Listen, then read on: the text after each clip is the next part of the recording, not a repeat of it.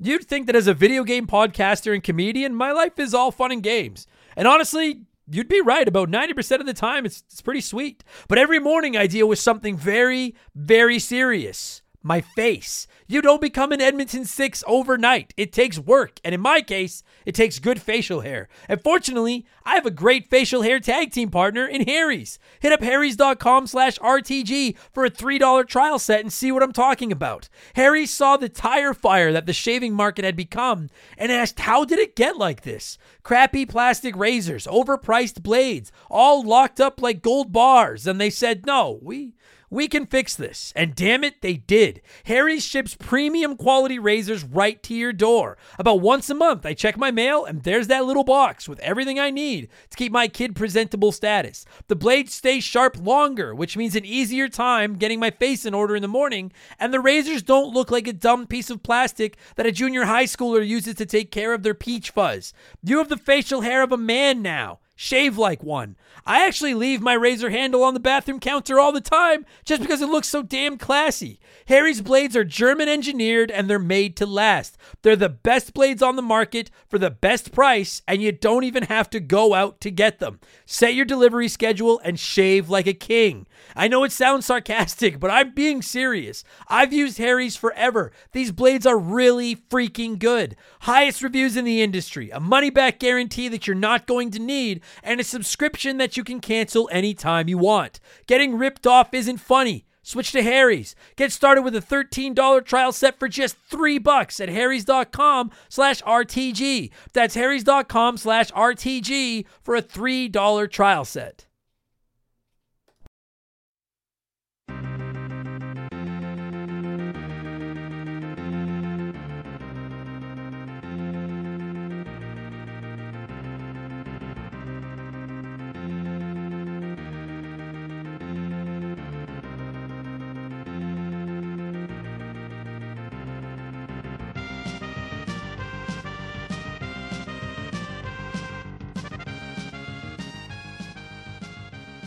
What's up, everybody? Welcome back to Remember the Game. It is my retro gaming podcast where every week a buddy of mine and I sit down and we geek out about the games we played back in the day. My name is Adam Blank. Thank you so much for listening to the show. And this week it is episode 254, and we're finally covering a game that should have had its moment in the spotlight or the winner's circle, as you will, a long time ago. It is F-fucking-Zero.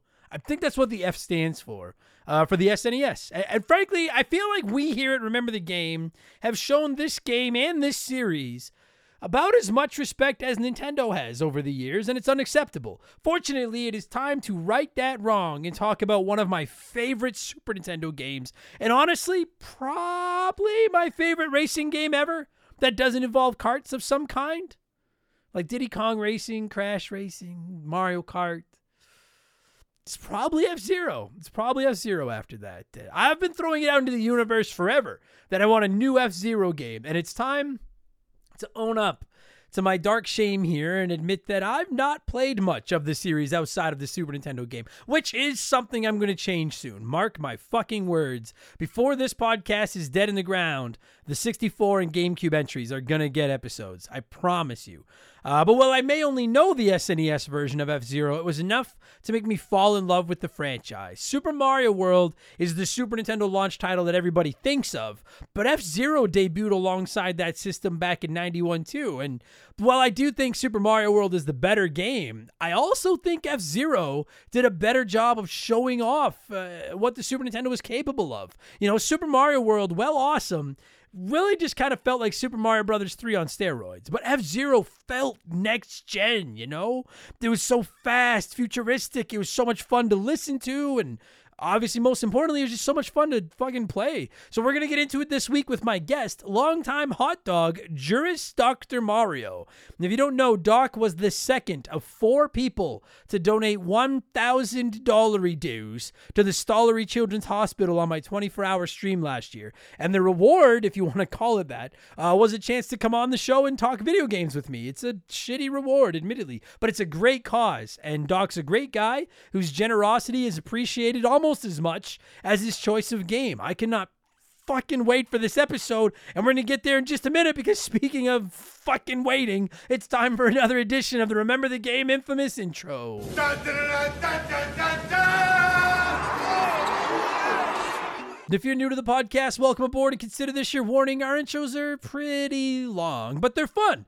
Admittedly, maybe they're not quite as sweet to listen to as the F-Zero soundtrack is, but yeah, I'm just a man. Everybody, I am just a man. But seriously, if you do want to skip the intro, go about 30 minutes up the road, you'll be into the F-Zero talk. I need to get my plugs out of the way. Only time that happens, till the very end of the show, but I got to do it. It's how we keep the bills on. We have merchandise. There's hoodies, t-shirts, coffee mugs, posters, all kinds of shit. Rocking incredible art designed by my man Joe from 4545creative.com. And you can find all our merch at rememberthegamepodcast.com. If you're interested, it's a great way to support the show. And of course, it's summer. If you don't like clothes, you just want to be out there tanning those cheeks, I get it. You could always just support us on Patreon. Subscriptions start at $2 for the month, not a week. $2 a month.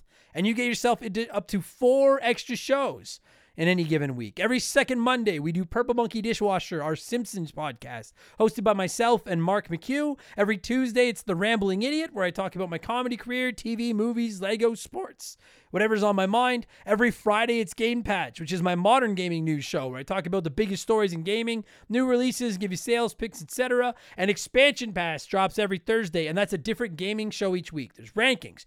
We look back at characters and consoles, genres. There's some comedy episodes. There's a fucking smorgasbord of modern game reviews over there. And this past week, it was Expansion Pass 166, and we talked launch titles, which kind of fits the F-Zero theme perfectly.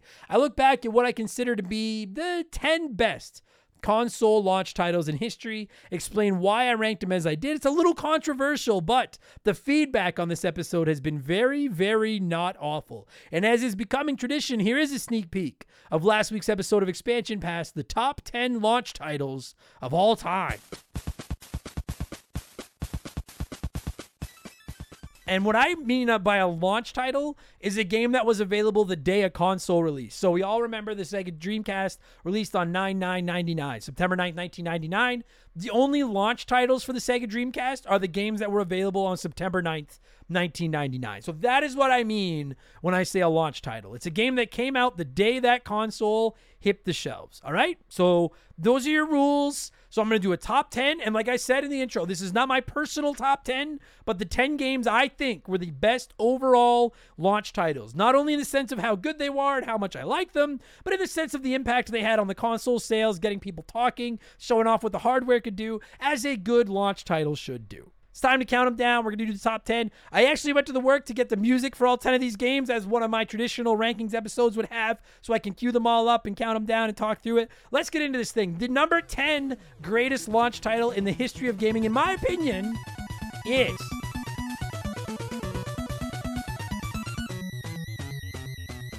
That's now available on our archives, and this week it's Expansion Pass 167. The topic was up to our Patreons, as it is at the end of every month, and a spoiler cast for My Friend Peppa Pig won the poll. I'm not kidding. If you don't know, I jokingly suggested on Game Patch, I don't know, sometime like a year ago, that people buy My Friend Peppa Pig, and it's kind of become a meme around these parts. So I actually did play it this weekend, and I honestly think it's going to be a pretty funny episode. I'm going to lean hard into giving this game a very deep review. I have a lot to say about it, so it should be fun. And just as a heads up, if you're not interested in a My Friend Peppa Pig review, July 6th, the next episode of Expansion Pass, I'm going to be reviewing Tears of the Kingdom. Which, is it better than My Friend Peppa Pig? You have to listen and find out. But again, subscriptions start at $2 a month. You get new shows every week, ad-free, plus instant access to hundreds of additional ad-free archive podcasts right there on your phone. Plus, you can join our Discord. You get a chance to vote on our Patreon poll every month. You get the ability to submit comments for all of our shows. You can DM with me, and you even get a shout-out and get to hear me mispronounce your name like I'm about to do to most of these people. A huge thank you to our newest Patreons. Let me bring up the list. Here we are. Stephen Cavana. That's a sick name, if I said that right. Ian Lane. I think it's Ian Hind. That might be the most I've ever butchered a name. So embrace it. Apologies. Datman71, Austin from the Past to Present Player podcast, Bert Wiglin, Kyle Walker, Mike Wazalewski, Vince the Ice Cream Man, which sounds like the worst wrestling gimmick ever, Last Chicken Wing, and Thomas Owell. I really fucked those shout-outs this week. Fucked those up this week. But thank you all so much for the support. And welcome to Remember the Game Industries, patreon.com/Remember the Game. And don't forget, 5% of our income over there gets donated to the Stollery every year as part of my 24-hour stream. And we offer annual subscriptions that'll save you your 12th month fees. And finally, you can find me on Twitch whenever I feel like getting on there at twitch.tv/Remember the Game. Come by and say hi. It's good times. All right? That's enough blowing myself. Let's blow some of you by blowing in some cartridges. It is our opening segment on the show. I read a few comments and questions from our Patreons, usually gaming related, but not always. And we call this segment Blowing in the Cartridge. He blows all right. He blows big time. That's it, honey. Get into the spirit. Let's blow. Our first blower this week is John C500, who wrote in and said, Adam, what are you going to be playing first? Mario Bros. Wonder or Spider-Man 2? Imagine you didn't have the comedy gig and you could just have a lazy free weekend. Yeah, if you don't know, those are my two most anticipated games for the rest of 2023. Mario Bros. Wonder, Spider-Man 2. They both release on October 20th, the same fucking day. And I have a comedy gig on the 21st, so I'm going to have to not be able to play them because I have to go tell jokes and pay my bills and all that shit. What am I going to play first? I don't know. I'm going to kind of let my mood decide. I will say right now, if those are my two most anticipated games of the year, I think I'm a little more excited for Spider-Man 2. Just because, like, listen, I love Mario, and every new Mario game is a big deal to me. But I've played a ton of Mario. I haven't played a ton of good Spider-Man games. I've played a few. But especially not ones with Venom and Miles Morales in them, too. So probably Spider-Man 2 is the one I'm going to play first. But I'm really fucking excited. That is going to be I don't know if I've ever had two games I'm more excited about coming out on the same day before. Like I do with Mario Brothers Wonder and Spider-Man 2. That's going to be a great fucking day. October 20th. God, I can't wait. Darby Triscuits wrote in and said, hey, Adam, I was wondering if you could use your power to will games into existence to manifest an HD remake of Maniac Mansion. I know it's weird, but that was the game that made me into a gamer. It was the first game I ever beat on my own, and I used to just play it over and over again, trying different combinations of characters to see how it played out differently. I would love to experience it again with a new coat of paint and some quality of life improvements. Appreciate you, dude. Yeah, Darby, I can fucking do that. I have played. I promise you, at some point we're going to cover Maniac Mansion here on Remember the Game. I have played it. I've never beaten it, but I used to actually play it on PC when I was a kid, and I used to rent it from the store and play it on the NES. I always found the people that live in the house, I can't remember their names, those fucking creepy zombie-looking people, they creep me the fuck out. And that you could blow up the hamster in the microwave was fucked up too. But I did love that game growing up. So I'd be down. I would be 100% down with a HD Maniac Mansion remake. So yeah, you can add that to the list of shit I'll will into existence. I'll make that happen, Darby. You'll have it by this time next year, my friend. I promise. Promises are not a guarantee. Michael wrote in and said, why do you think the Ninja Turtles thought it was a good idea to wear color-coded masks? It's not to protect their secret identities, because without the masks, it'd be impossible to tell at a glance who is who. Now, I know it's for the viewer, and this is a nitpick, and I'm going to get, well, actually, voice if I'm red, but I'm still curious. Now, you are right. If anyone doesn't know, I guess if by some fluke you don't know, all four turtles used to wear red bandanas, and then they gave them the blue, purple, and orange bandanas, basically just so they could tell them apart on the show and sell more toys and all that kind of stuff. But if you want a real reason, Michael, so that we can have some fun with this, I assume that Splinter couldn't tell the four of them apart. And so he did it, because I bet you originally they rebelled at wearing belts with their initials on the front cover, even though I've always loved the belts with the big D, R, L, and M on the front. But I imagine it was because Splinter can't tell them apart. I've never had children, much less identical children, but I assume that any of you parents out there that have identical twins, triplets, whatever, you must do something to mark them up, right? Like, I don't know if you just draw on their backs when they're babies, or what the fuck, maybe you cut one of their hair is stupid on purpose so you can tell which one is which. I don't know, but maybe try making them wear different colored masks, because I think that's the real reason, Michael. They're not to sell toys. Ran Hackaby, who wrote in and said you could pronounce it as Ran Hackaby. No, it's Ran Hackaby. I'm not saying it right. That's not how it works around here. Ran Hackaby said, hey, Andy, if Molly could tell us hot dogs what type of treatment you give the CEO of Remember Game Industries, would she say she's well taken care of, or would she be mean to you and tell us your half-assed underdog parenting was better than your half-assed overdog parenting? Nice pull. You know what? If Molly could talk, I do a voice for Molly, And I'm not going to do it on the podcast. I don't think I've ever done on the internet. Most people, I assume, do voices for their dogs. But I do a voice for Molly, and she says some rude shit, man. She's a very hate-filled dog who always calls my girlfriend mean things and always calls me fat, and she's quite mean. But I think if she could talk, she would, like, listen, it's not like I beat her and stick her under the stairs. Like, I treat that dog like a queen. But she'd probably be like, you want to know what? Adam is very stupid. And if you just stare at him for more than 30 seconds, he'll do whatever you tell him. Because it doesn't matter if it's 40 below outside, if it's pouring rain, whatever. She wants a WALK. I can't say the word because she's laying right here. But she wants one. She'll just sit there and stare at me. And then no matter how many times I put my foot down, I'm like, I don't care what you want. I'm not going out there. She'll keep staring at me, and eventually I'll cave and do whatever I have to do to take her. She knows. So that's what she'd probably say. It's just to tell you that I'm an idiot, that she knows how to manipulate. Fuck, I love that dog. Joe the Sandman wrote in and said, hey, bud, hope you and the hot dogs are having a really nice week. That's nice. I wanted to ask, if you could wish a Bowser game as the main character into existence, how would it be? The genre, the plot, the characters? I love the Koopa King as much as you do, and I would love to have a top fancy game where he is the star, he and the Koopalings. I don't mind leaving Bowser Jr. out. Yeah, Bowser Jr. gets killed off in the first 90 seconds. And listen, before everybody writes in and they're like, there's Bowser's Inside Tale or whatever it's called on the DS. I did play that a while ago. I didn't love it. I thought it was very slow. Wasn't for me. I would love that, Joe. I would love, if I was making a Bowser game, I would make it a action RPG along the lines of like Final Fantasy VII Remake or, whatever. Insert your favorite action RPG here. And it'd be like, the melee combat, you'd have powers. And then I'd make the Koopa kids like summons that you could use. As you find them and unlock them, you can call them in and their powers will help you. And I would make the villain Smithy from Super Mario RPG, and he's back. Except Mario is away on vacation this time. No! Smithy has captured Mario, and Bowser is going to save Mario because Peach is there with him. And he wants to save Peach and get his castle back again. That would be the story. That'd be a sick game. I'd play the fuck out of that. That'd be awesome. Mexican Mozzarella wrote in and said, yo, Adam, hope all is well, my dude. With Spider-Man 2 coming out, do you think they'll ever make a game that features Spider-Gwen? I think it'd be cool to see a Spider-Verse-esque game with Ghost Spider as the main character. Cheers. It's a great question. Now, listen, and I want to make sure I make this clear. I love Spider-Gwen. I'm looking at a picture of her I have hanging on my wall right now, like some art. I think she's fucking awesome. At first glance, I would say no, because Spider-Man is the name that sells the game. And while I think there's a dedicated fan base that loves Spider-Gwen, I don't think the vast majority of the world knows who Spider-Gwen is. I'd be hard-pressed to find anyone that doesn't know who Spider-Man is. But we got Miles Morales, and I love that dude, and I didn't think that he'd ever get a game, and he got a game, and it's fucking awesome.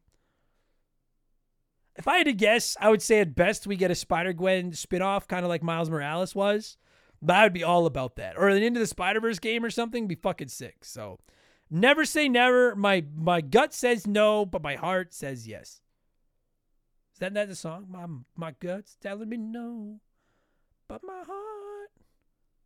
heart's telling me yeah. I think that's how it goes. Anyways, yeah, I'd hope we get a Spider-Gwen game someday. She's awesome. Big Papa Grimace said of the Super Mario RPG and Pikmin being remade, with both Mario RPG and Pikmin being remade, I feel we need these to sell like hotcakes, so Nintendo will give many other games a remake or sequel. I would love to see them make a Zelda 2 remake. Now that you've got your Mario, what's your next most wanted remake? You know what? Zelda 2 would be fucking tight. If I have to pick a Nintendo game for the remake, it would either be, and I think one of these answers is going to shock you, it would either be Earthbound, and I would just do it in the 2D HD graphics and lose my fucking mind. Or, believe it or not, Majora's Mask. Because I really like the concept of Majora's Mask. I just hate playing that fucking game. And if they could remake it with modern graphics and everything and make the menu not shit, I would be all about it. So, yeah, either Earthbound or Majora's Mask. And if we're just talking all games in general, probably still Earthbound or Majora's Mask. But on PlayStation, I'll say... man, I'm tempted to say Metal Gear Solid. The first one. Even though I know I hate 2 and 3. The first one. Why are they doing that instead of 3? Yeah, so on PlayStation, I'll say the original Metal Gear Solid. From the ground up. All sexy and playing good. And then on Xbox, I'll say, I mean, we're already getting KOTOR. I don't know if I have an answer for Xbox. No, you know what? I'll say Sonic Adventure because I know it's on everything, but I like that game. But yeah, number one would either be Earthbound or Majora's Mask. All right, we got to move on. Finally, before we leave this segment, it's letter time. It's letter time. Man of War wrote in and said, "Hey, Adam, after listening to one of your recent podcasts, please no double secret probation for not being able to recall the exact one. Never feel bad about that, everybody. Sometimes people tell me, hey, you said this. And I'm like, I did? I can't keep track of them. I don't expect any of you to. Dealing with one of the gaming showcases, I found that many of the comments from the internet were very off-putting. Why is it in an age where gaming is the best it's ever been, considering the access to all the previous generations on modern consoles? Gamers just sound like the most unhappy people on the planet." That's a great question, Man of War. And I want to just say, I agree with you, and I'm not directing this toward anyone in particular other than all the negative. Like, dude, listen, I understand there's wrestling fans that are negative, there's Star Wars fans that are negative, there's Disney fans that are negative, there's movie fans that are negative, there's just negative people that are negative. I would argue you're hard pressed to find a fan base as shitty as gamers. And I am one. I'm part of this team. But I can't watch any showcase with the comments on. I can't go into Reddit after one of them. Everybody just fucking shits on everything. The grass looks like shit. The frame rate isn't that good. This game looks stupid. Why is this game like this game? Where is this game? This game is too expensive. I'm not paying for this. This is bullshit. The Nintendo Switch is a Fisher-Price toy and I'm a mouth-breathing slob. It doesn't matter what's going on. People seem to just hate it. And it's like, gaming's supposed to be fun. There's nothing wrong with criticizing. It's literally my job to come on here and bitch about video games, and I do it. It's fine, and you're as entitled to do it as I am. Bitch about video games all you want, but it's like, when you watch a show, I swear to God, people watch these showcases, and instead of like, oh, dude, I really liked this game and this game and this game, they're like, those don't even matter. I hated this game, and this game stumbled during the frame rate thing. I need to go online and complain about it, because if I'm not complaining, nothing's going to happen. If you don't, if all you do is focus on the negative of whatever your hobby is, go find another hobby. And leave us the fuck alone. Why do people hate everything? Listen, I could sit here right now and complain about all three companies. Nintendo treats their fans like shit and drive us crazy. And I don't understand it. The Joy-Cons are a fucking ripoff. I can sit here and bitch about Xbox. You keep buying studios and you're not putting out any fucking games. I love your systems. My Series X, I don't remember the last time I played exclusive. Oh, it was Hi-Fi Rush. But that's not the point. It's like, where the fuck are all these exclusives you keep promising us? You guys are the team with the biggest payroll in the league and you can't make the playoffs. I could sit here and bitch about PlayStation. You hate everybody. Jim Ryan is the least likable CEO in the history of the world. You have a great classic catalog that you refuse to pay for to put on PS Plus Premium, even though I keep buying PS Plus Premium. You talk about how people don't want backwards compatibility, even though we keep fucking asking you for backwards compatibility, and the PS5 is the ugliest console I've ever seen in my life. See, I could sit here and bitch about all three of them, and I do on occasion, but I'd rather focus on the good things. I fucking love Nintendo games. I love having my Switch to take it wherever I go. I think Game Pass on Xbox is the best deal in the history of video games. Sony makes the best exclusives ever, and that's why I keep buying their consoles, because I want to play your exclusive games, and the fucking controller for that PS5 is fire. Just focus on the shit you like and stop whining all the fucking time. I swear, fuck me. I swear you should fuck me. No, every gamer out there should have to if you were born in 2007, and so what would that make you now? 2007. Fuck, I'm tired. That would make you what, 16 now or something like that? You know what? You should not even be allowed to fire up a PS5 or an Xbox Series X. You should have to go back to an NES and play the NES games and play the Super Nintendo games and play the Genesis games and play you fucking understand what it's like when you had 6 games to play with, and now gamers do not understand how good you have. You have fucking thousands of games at your disposal anytime, most of them for pennies on the dollar. You can play online with your friends anytime you want. You don't have to schedule a fucking play date. Games are bigger and more advanced than ever. Are they perfect? Of course not. We got games that are broken coming out day one that we have to wait for patches on. DLC and microtransactions and bullshit. I get it. Gaming will never be perfect, but it's never been better. And all some people do is feel the need to fucking whine and complain. Go outside. Go fucking play on the train tracks or something. Leave us the fuck alone. Stop bitching. Thank you, Man of War. And I understand the hypocrisy of me bitching about people bitching, but I need to bitch about you bitching because you're bitches. Thank you all so much for writing in, everybody. Let's change things up. Get into our Smash Hit segment, the official game show of Remember the Game Industries. It is Play 1, Remake 1, Erase 1.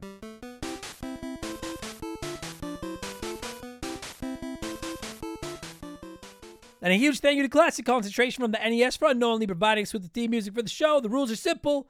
Every week I give our patrons 3 retro video games. They can play one as it was released, they can remake one as a modern game, and the third is erased from time forever. And as always, there are no wrong answers, but there is a right one. We'll get there in just a minute. And this week we're talking F-Zero. So I went with 3 more zany Super Nintendo racers. We got Micro Machines, Rock and Roll Racing, and Uniracers. And it was a nice, tight, close vote this week. That's how I liked my polls. 26% said they would play Micro Machines, remake Rock and Roll Racers, or Racing, and erase Uniracers. 26% was the winner. Nothing got under 10%. So it was 6 options. Nice and tight. That's how I like it. Let's see what a few of you had to say here, and then I'll tell you what the right answer was. Bab the Babs said play Micro Machines because I keep hearing about it, but I've never played it. Solid logic. Remake Rock and Roll Racing because it was a great racing game, and I think it'd be awesome with a remake on the Switch. Solid logic. Erase Uniracers because I remember playing it and regretting my rental because it was so damn boring. I've not played it, but it doesn't look boring. I think it looks fine. I can't say. I haven't played it. Good answers, Babs. I don't know. I haven't played it. You've got the Shinning. Wrote it. Not you mean The Shining? You want to get sued? Wrote it and said, I've actually only played Rock and Roll Racing, so I'm going to erase it so I can try the others. That's how it's fucking done.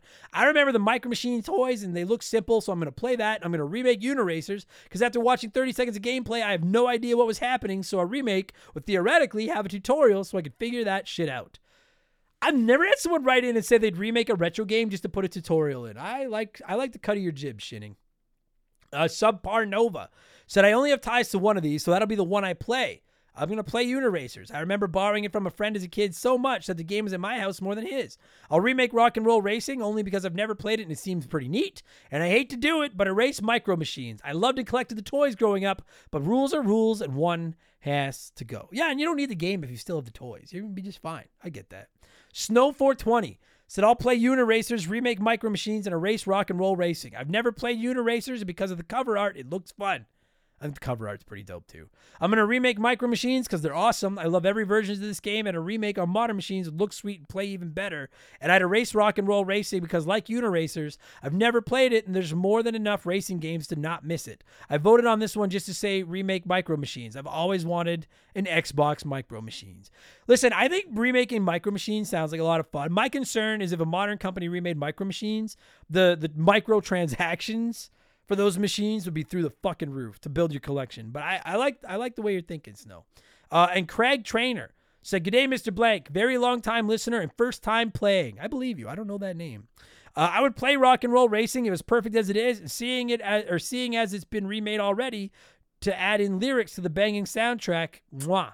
I'd remake Micro Machines because that new coat of paint would do wonders for this game. It was a fun racing around the rooms like when I was a kid. I never played Uniracers and never had a need to, so goodbye riderless unicycles. That's very specific. You know, I don't mind unicycles, but once they're riderless, I'm done. Get out of here. I'm actually going with 10% of you this week, including Cobra, who spells their name with a 3 and a 2, and I like it. Cobra said, finally catching the comments section in time. I'm going to play Rock and Roll. It was a decent upgrade to what felt like a skinned RC Pro-Am. It could stay on the SNES as it was. You 100% need to remake Uniracers. I spent countless hours playing this game as a kid. It was crazy fast, side-scrolling racer that had Sonic-esque vibes for us SNES kids. It does have Sonic vibes. Plus, great animations and art style and a great soundtrack. Plus, the trick system that gave you bonuses and made you even faster. A remake would be rad. This game kicks ass. Dump Micro Machines. Even with the different vehicles and loving Micro Machines, this game was more like a late NES game. It just didn't live up to what it could have been. Rules are rules, and it's got to go. I don't necessarily agree with your logic, but I have the same order. I would play Rock and Roll Racing, frankly, just because I have plans for the other two. And this is just where I had to slot it in. I'm going to remake Uniracers because it's the one I'm the most interested in of the three, and I think it looks awesome, so I'm going to remake it and just make it bigger and better. If I can't get F-Zero, I'll settle for Uniracers. And then I'd erase Micro Machines. People seem to love this game. I have no ill will toward it, but I feel like Micro Machines is on everything. So we could probably get away with erasing this and still play it on Genesis or NES or something. Plus, like I said, the microtransactions and micro machines makes my butt pucker a little bit. Could get ugly. So that's the order I'm going with as well. Thank you, everybody that wrote in and played, as always. I'm going to tell you what I've been playing over the last week and get into F-Zero in just a moment after we pause so I can drink some water, and maybe we hear a quick word from one of our sponsors. This show is sponsored by BetterHelp. Podcasting's a weird job because I talk to you nerds all the time. Every day, I tell you all about my life, the good and the bad.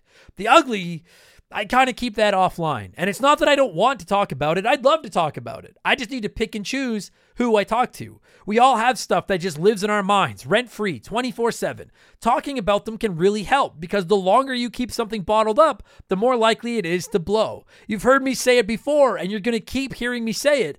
Therapy is the way. Therapists can be that ear to bend when you really need to get something off your chest and don't know who to talk to. And BetterHelp is a great way to go about it. I don't BS you guys. I don't say I've used something if I've never used it. I've personally talked to a BetterHelp therapist about the stuff going on in my personal life, and I genuinely found it helpful. To have someone to talk to that doesn't have any skin in the game, that can just listen and try to help me come up with a roadmap to get through the tough times, it's just invaluable. It has seriously really helped me. I've talked to my therapist through video, and you can do it that way, or you can do it over the phone, or even just over chat. And they give you as many schedule options as possible so you can work a session in around your life. It's licensed therapy, as convenient as it gets. Get it off your chest with BetterHelp. Visit BetterHelp.com/rememberthegame today to get 10% off your first month. That's BetterHelp, HELP.com/rememberthegame. Okay, what have I been playing? Almost exclusively The Legend of Zelda Tears of the Kingdom. I'm very close to finishing it. Looking forward to reviewing it on the show in the next couple of weeks on Expansion Pass, pardon me. Took a while to hook me, but it is fucking in me. I think I'm over 70 hours now. I don't remember the last time I put that many hours into a game. I'm just thoroughly enjoying it. It has been so much fun. What a great fucking video game.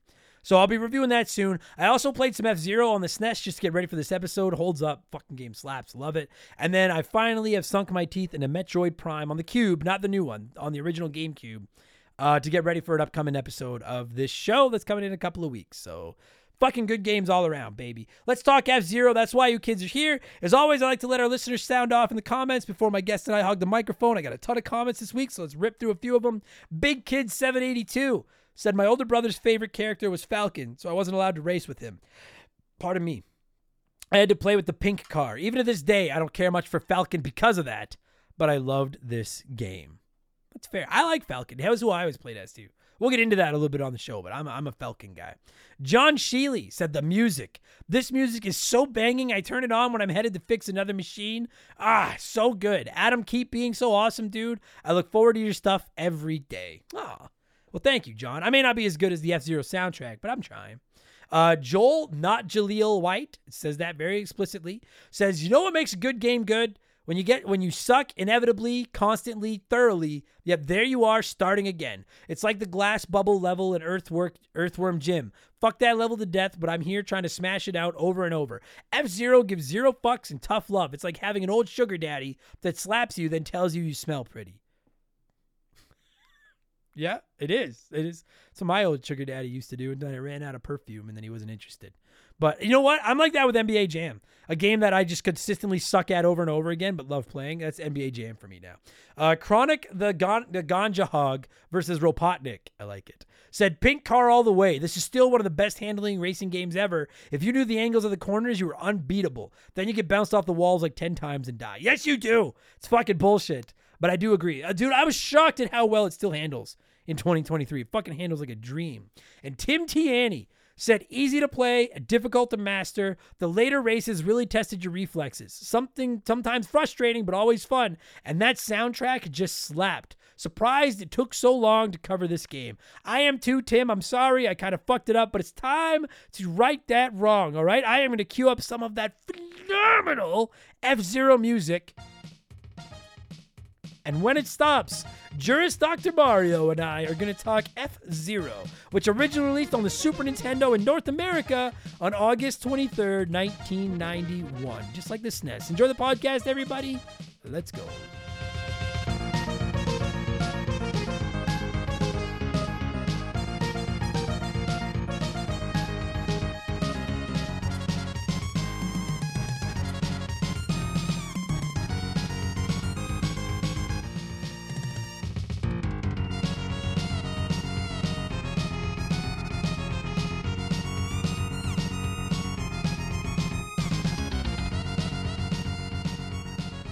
All right. So, as I'm sure I said during the intro and the title of the episode and that fucking phenomenal music that I'm sure you've heard, we are talking F-Zero for the Super Nintendo this week. It drives me, I gotta say, I'm a little bit disappointed in myself. Not angry. I'm just disappointed that it took 254 episodes to get to this fucking game. And joining me via the blank phone this week is one of the four very generous chaps that matched the highest donation on my 24-hour stream last November and then waited 7 months like a very patient son of a bitch to talk to me. And I'm very grateful for it. It is Juris Dr. Mario. I'll be referring to you as Doc because that's much easier to say. Doc, how are you, my friend?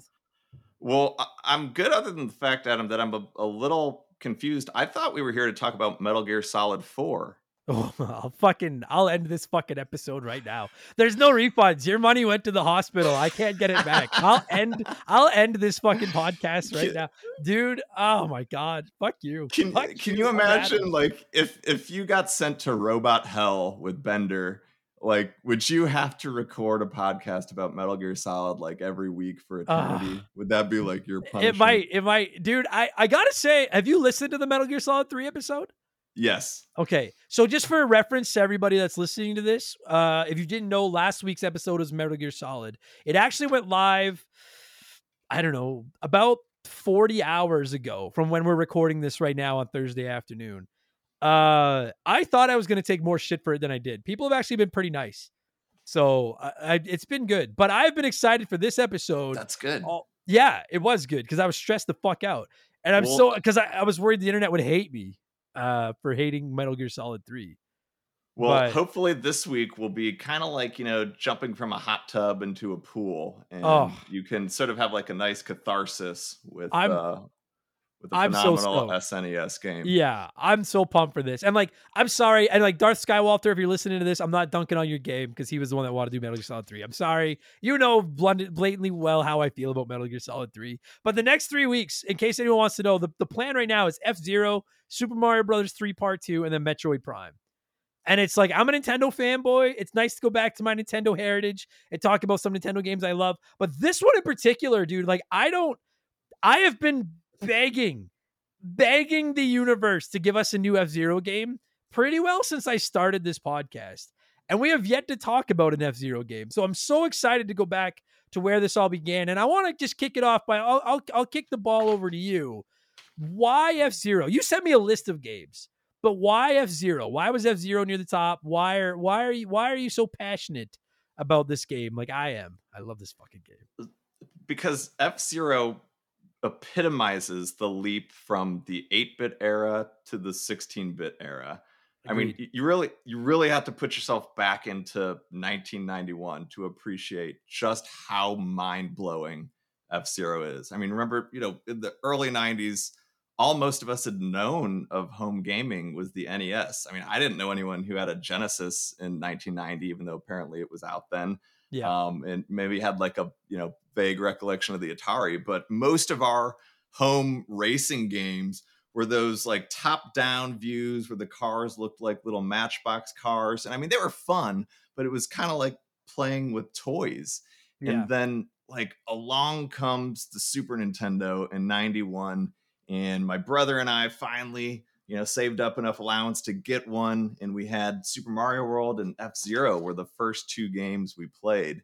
And I don't want to take anything away from Super Mario World. Obviously, the better of the launch titles and one of the greatest games ever. But like, we popped in the cartridge for F-Zero and we turned it on, and it was like being fired out of a cannon. Yeah, I mean, like Mario World was like a nice upgrade over Super Mario 3 in terms of platforming. But like for racing games, F-Zero was like a revolutionary sea change with the graphics, the speed, the sound, the controls.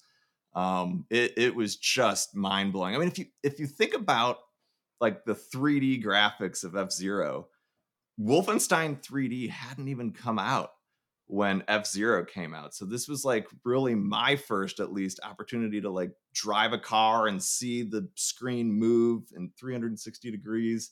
And then, man, the sense of speed in that game, like compared to the NES racing games, like you could just practically feel the wind as you're driving the cars.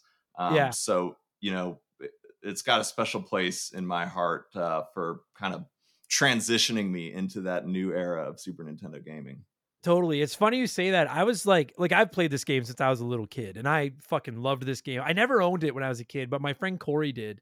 And every time I'd go to his house, I would play F-Zero, and I'd just be mesmerized. Because you're right. It really, Super Mario, like, listen, I don't know if anybody knows this or not listening to the show. I'm kind of a Super Mario World fan. I kind of like that game. But you're right. Super Mario World is Super Mario Brothers 3 on steroids. It's great, but it's Super Mario Brothers 3 on steroids. You play F-Zero, and you're looking at this thing, and I literally was playing it an hour ago on my Switch just to get ready for this episode, just doing a refresher run. And in 2023, I'm like, this game looks pretty good. And I was like, there is nothing on the NES that looks anything like this. I feel like you could downscale Super Mario World and release an NES version of Super Mario World. You know, like it'd be uglier, but you could do it. Whereas I'm like, I don't think NES could run F-Zero. And you're right. Like, did you ever play RC Pro-Am on the NES? Yes, and I mean we're gonna get into that for sure, right? Because F-Zero is like the spiritual successor to RC Pro-Am. Yeah, and that's my first racing game. Other than maybe like Excite Bike, mine was RC Pro-Am, and I love that game. But I'm looking at F-Zero, and I'm like, this is the future, like this. And I know the game is set in the future, but it really does look like the future. This was. We just ranked best launch titles on Expansion Pass this past week, and Super Mario World was on that list, and I still think that's the definitive launch title. But the Super Nintendo's launch titles also included SimCity and F-Zero. And when I step back now and look at those games, I'm like, I think Super Mario World is the best game of the bunch. F-Zero is the best showcase for what the Super Nintendo could do. And for sure. It's fucking man. Like there's a reason when Sega used to put out those commercials where they had like the race car with the TV on the back with Sonic the Hedgehog ripping around. Yes. And then they'd have that old beat up van with Super Mario Kart playing on it. There's a reason they didn't use F-Zero. Because I used to get so mad at Genesis for that as a Nintendo fanboy. You should have shown F-Zero in Super Mario Kart. Yes. Yeah. I'll sit here and say it right now. Like, I think F-Zero looks like a Genesis game. And I mean that in like the highest of praise. I've always thought Genesis games look so big and bright and fast, and I'm like, F-Zero seems like a Genesis game, and it's a fucking launch title. F-Zero had the blast processing that Genesis always talked about, right? But you're right. Processing. Like, you know, the sort of launch title thing. I mean, I'll put it this way: Super Mario World was like platformers going from an A to an A+ in a grade, right? Yeah. F-Zero was like racing games going from like a C- to an A. I mean, it was just such a huge jump that it's a really special game. And you're right, it still holds up so well today. It's still so fun to play. And I think that's because of the controls, right? It's just so smooth, which, you know, there were a couple of racing games on the NES that kind of tried to do the behind the car view thing, but it was so choppy and the controls just weren't there yet. And finally we get this new hardware and it was like everything came together. Even Super Mario Kart. Like I fucking love Super Mario Kart. But I was thinking about it. I think I would say F-Zero is my favorite non-kart racing video game ever. Like, because I love Crash Team Racing, the new one. I haven't played the old one. I love the new one. I love Diddy Kong Racing. I love the Mario Karts. But after that, it'd probably be this game. I really love F-Zero. And even Super Mario Kart, people say that it doesn't hold up today, which I don't know if I fully agree with, because I can still play it and love it today. But it does seem a little old and a little slow, and the controls are a little tight and a little weird. And then you play F-Zero. I was sitting here playing it today with my Super Nintendo controller on my Switch, and I was like, this is silk. Like, this handles so fucking good. And I'm a little shocked, frankly, that it clearly, like, it's that mode. Y'all know I don't do technical stuff. I think the mode 7 thing is what they used both in Mario Kart and in this, whatever that mode 7 graphics, whatever, to make the background all weird and everything. But it's funky to me that Super Mario Kart does feel a little bit not quite right today. Whereas F-Zero, I'm like, a kid could pick up this game and play it in minutes and understand how it works. And it's a fucking launch title. Like, it's not one that came out near the end of the system where they had figured the tech out. They launched with this. That boggles my mind. It is so amazing. And you're right. It's more than just a tech demo for the Mode 7, but it really was just sort of an announcement of the Mode 7 system. Yeah. Where you saw it and you're like, this is the future. Yeah. For sure. And I will say, like, if I do have a knock, and that's really the only knock I have of it, you kind of tied into it when you said it's not a tech demo, but at the same time, I'm like, a small part of me feels like in a way it is. And the only reason I say that is because, like, the one knock on the original F-Zero, there's not a lot of, here it is, there's not a lot of meat on the bone. There's not a multiplayer, the single player, like it's there's, unless you're going for fastest time, which is fine if you are, there's not a lot else to it.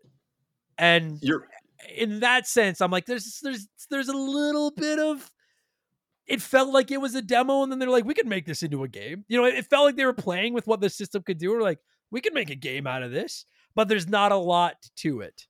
Do you know what I mean? Yeah, I agree with you. I think that, the lack of 2-player mode had to have been just a limitation of the technology, right? Because it's just so obvious that it would have been much better and have a lot more replay value with a 2-player mode. Yeah. But I haven't agree with you on just like within the 1-player mode.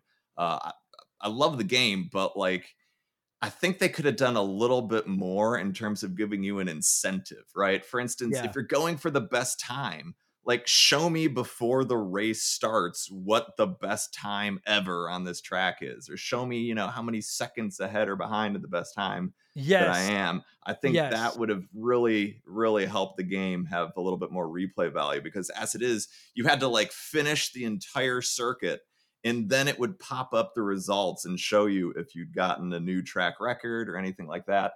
And I feel as though, even back in 91, they probably could have done a little bit better with that. Yeah. Dude, I never even thought of that. That would have been such a great thing if when you crossed the finish line at the end of every lap, that's all it did was like the, minus 6 seconds. And you're 6 seconds behind the course record or something. Like, that's all. Because it's got the battery saves. Like, that was one of the big high points for it, was that it had the battery. It saved your times and everything, which is great. But then show me, though. I agree with you. Like, and I also agree with your point that, like, I think multiplayer, this game probably would have chugged, especially being a launch title and they were still figuring out the hardware. And that's one of the things that I think is a testament to this game is like, it does not slow down. Like, and if the whole gimmick of the game is that it's F-Zero and it's, you're going 400 kilometers an hour and it's super fast. Like, I was playing it today and I'm like, it's not stuttering or chugging at all. Like, it runs really smooth. And I think 2-player probably wouldn't have happened. Yeah. And even, something that was impressive to me was that, how like things come off of the horizon and get bigger as they approach you. Yeah. Like, that really happens in F-Zero. The things start as kind of like a small dot and they smoothly get bigger as you approach them. Whereas even on some like PlayStation era games, you used to see that kind of pop effect where like, the street sign just kind of pops out of nowhere when you're about to pass it. Sure. There was none of that in F-Zero, and you're right. I bet it was just too much for the hardware to do a 2-player mode. And you got to remember too, like, if by some fluke you've never played F-Zero, like, look it up. I think the track itself, like the other cars, I love the bright colors. I love the scrolling background where you can see like the city off in the distance and the sky and everything like that. I think all that looks great, but that base area around the track, where if you go off the track you crash or whatever. Like, I'll put my, like, it's pretty ugly. It's fucking, it looks like a small, like 16-bit circle that they blew up and then just like, and then just made like a panel of it to fill out the outside. And I assume, again, the reason they did that was to minimize the shit it had to load so it could focus on keeping the track itself moving fast. And it's not that it looks bad, because if you've ever played the game, usually you're going too fast to fucking look off the track and look at that shit anyways. But I have to assume that's there again to keep clearly their focus was, while you're playing, while you're on the track, it is flying. And they accomplished it. And if they had to sacrifice some of the backgrounds and shit to do that, I really don't care. It doesn't bother me at all. Yeah, the little side barrier circles are pretty pixelated, that's for sure. Yeah, they are. The one thing I'll say in their defense is that they really do give that sense of speed that makes this game so incredible, right? Because they start like whizzing past you so fast it's almost like a strobe light when you get up to full speed. And that, imagine if they had just been kind of like a solid wall, you Yeah. wouldn't have gotten that same effect. So the fact that they're little circles really helps with the kind of animation, even if they were kind of clunky looking. Yeah, I never thought of that, but you're right. Cause like, yeah, again, if you've never played it, there's these like glowing orbs, I guess, whatever you want to call them they look like lighting strips on both sides of the track pretty well the entire race. And anytime you touch them, they're taken away from your health. And we'll get more to the mechanics of that in a minute. They take away from your health. But I never really thought of the fact that you're right. Like, it's brilliant to have these. It's if they weren't glowing, like if it was just the side of the track was like a solid neon green line, it just wouldn't look as spectacular. That it is the dot, dot, dot, dot, dot. When you're going slow, they do look ugly. But you get flying and they're whizzing by your head. And I know it's a kind of an optical illusion that you're going as fast as you are, but watching those little blurb lights fucking fly by, you're right. It does. It really doesn't, like, you see your speedometer up at like 400, 500 kilometers an hour. And you're probably not going that fast, but it sure fucking feels like you are. Like it feels like you're going off the rails. It's brilliant design, frankly. I never thought of that, but you're right. That's really smart. Yeah, they did the same thing with the track itself. I don't know if you noticed that there's like alternating strips of dark gray and light gray on the track. And it's the same thing. You know, if you're going real slow, it just kind of looks like a big rectangle of dark gray and then a big rectangle of light gray. But man, once you start scooting, those things just whiz past you. And it really does give that sense of speed that was unlike anything we'd seen before. Yeah, it's a minimalist track design, but everything that's on there serves a purpose and just looks like it's whizzing by you. And that's not even to speak to like you mentioned how when you're coming up on another vehicle, how they start at like the little dot and they blow up. I like that you can tell from a mile away what it's either one of the three other main computer cars, or it's one of those dummy drone cars, or it's one of the flashing pink exploding dummy drone cars that I fucking hate, which we'll get into. But I like how easy it is to tell what you're coming up on. Like that all adds to it too. It's a game made with a lot of love. Every decision they made clearly was like, I feel like everything was a conscious decision to make the game run smooth, but feel as fast and impressive as possible. Because when you really break it down and look at it, it's a pretty empty game. Like there's not a lot going on, but it sure does the job of feeling like there's a ton going on. It's I love it. It's a brilliant I love it. Yeah. Fucking brilliant. Yeah, you're right. I mean, it's so simple in the kind of gameplay elements. There's not much to it, and that's part of the charm, right? I mean, it's one of those games where like you could give the controller to somebody and in 5 minutes they could be like pretty adept at playing it. But you can also play it for a year and probably still be enjoying trying to get just a little bit faster and a little bit faster. Totally. And I think that, you know, they probably consciously designed it that way to try to bring in the market, and man, it worked. Yeah, totally. So let's get into that then. Let's talk about, okay, so just, I guess if by some fluke you've never played F-Zero, the whole premise of it is you're driving this futuristic car against other futuristic cars, and they're just racing around tracks. And like I said, on the sides of the tracks is these glowing orbs that take away your health, and you have a health meter. And if that health meter reaches 0, you blow up and you lose. If you fall off the track, you blow up and you lose. Every lap, I think they're all 5 laps, and you need to finish like above 15th and above like 11th, 7th, 5th, and 3rd, I think, or something. Like they're telling you have a finite number you have to finish above, but that's really all there is to it. Where the genius of the game is it's built around just speed, and you are fucking flying around this futuristic racetrack, and there's no items. It's not Mario Kart. There's no fucking blue shells or anything like that. The controls are part of the brilliance. B goes. One of the buttons is your brake. I can't remember which one is your brake. Maybe Y. I'm trying to use my fingers now to play it. Every lap you get 1 turbo that you can use, and then the L and R triggers can shift your car left and right as addition to turning it with the D-pad, and that is it. And it's so brilliant, and it's simply like I picked it up to start playing it again, and I'm like, I'll ask you this, Doc. Why is it so fun when there's so little there? Like, what is it? Do you know what I mean? Like, there's no strategy with items. There's not a lot of shortcuts to take. There's not power sliding and shit. I don't get what about it is so goddamn fun, but it is. It's so basic. You know, that's a really good question. I think that it's the simplicity that makes it fun. I think that if they tried to sort of rig it up with weapons and power-ups, and if there were futuristic red turtle shells flying around, that would have kind of detracted from the game. I'm curious to hear if you think the same. Yeah, I think. See, I don't. Yeah, I mean, yes, I do. I like because I haven't played a ton of the 64 GameCube F-Zeros. I think I've played them a little bit, and there's a little bit like I remember in one of them, there's an emphasis on you have to like destroy the other cars by like doing the spin move and like knocking them into enemy. Like, and it's neat. It's a fun little thing. But I think you're right. It's like it's just fun to play something where I don't have to worry about. Like I've always said, I know it would take a lot of the fun out of Mario Kart, but I wish there was an option in all the old ones where you could just turn items off and just play against your friend and just race. And it's just may the fastest racer win. And I think there's something to be said for that. And that's what F-Zero does. They're like, there are no tricks. Sure, you can do the little things where you bump your opponent into like the walls and shit like that, but you're not blowing up any of the other drivers. You can't blow them up. It's just on you to figure out a way to get to the finish line 5 times faster than they did. And you're right. Maybe that's what it is. It's like I love a big fancy steak dinner with all the fixings, but I love a grilled cheese. And F-Zero is just like a good grilled cheese. It doesn't have to be fancy. Maybe that's what it is. I don't know. I don't know why I talk food so much. The other thing is think about the like overall elements of the game and the simplicity too, not just within the race, but like you fire up the title screen. The title screen music is banging. By the way, we'll get to the music. The music, is all time. Yes.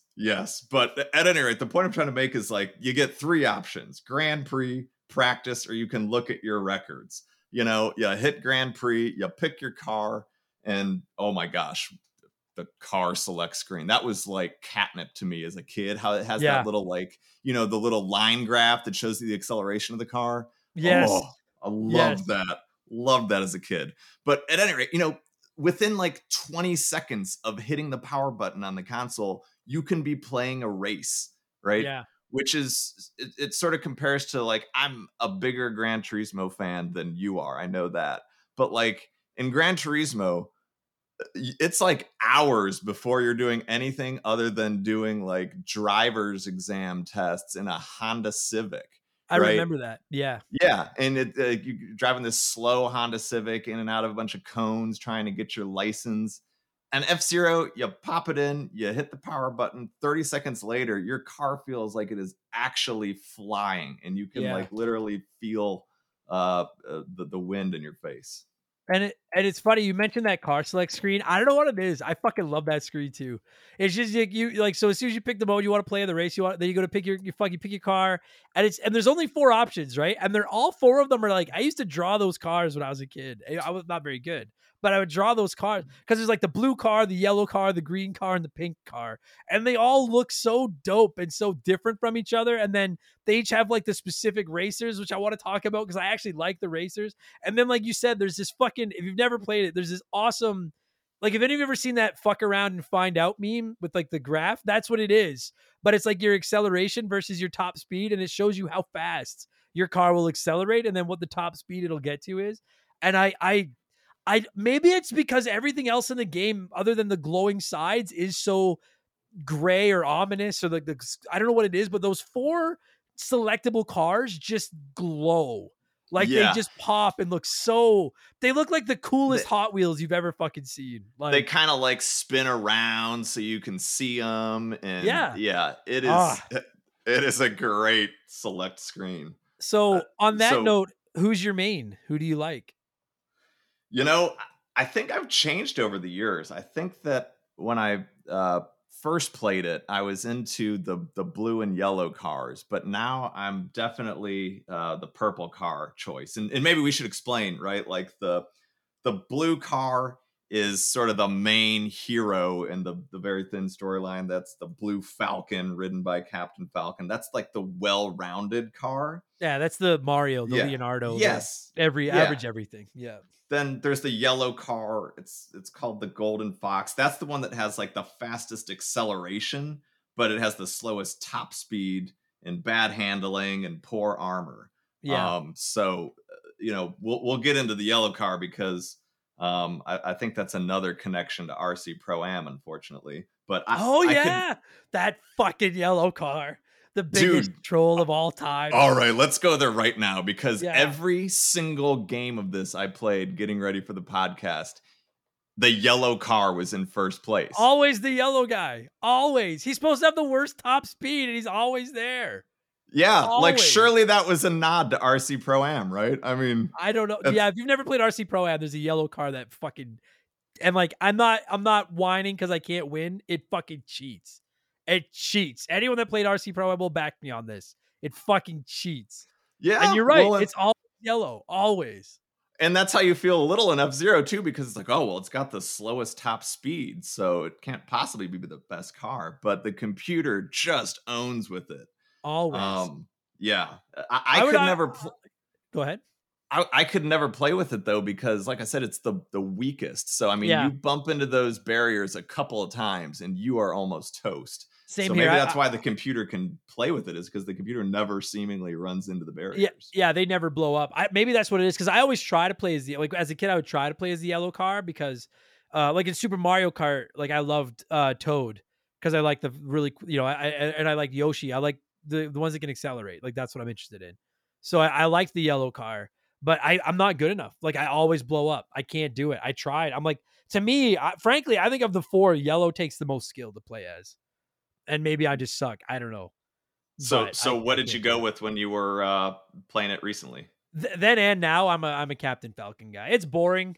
Like I wouldn't play as Mario in Mario Kart, but I'm a Captain Falcon guy. It's just the one that it works for me. And blue's like my favorite color. I just think it looks the coolest. It does look really cool. Yeah, those two wings on this side. It's fucking awesome looking. To round it out, we've got the green car, right? The Wild Goose car. That's the one with the best armor. Yeah. I think that's the second fastest. And then the purple car, the Fire Stingray. That's the best top speed, worst acceleration, but decent armor and good handling. That's the car that is apparently the choice for all the speed runners out there.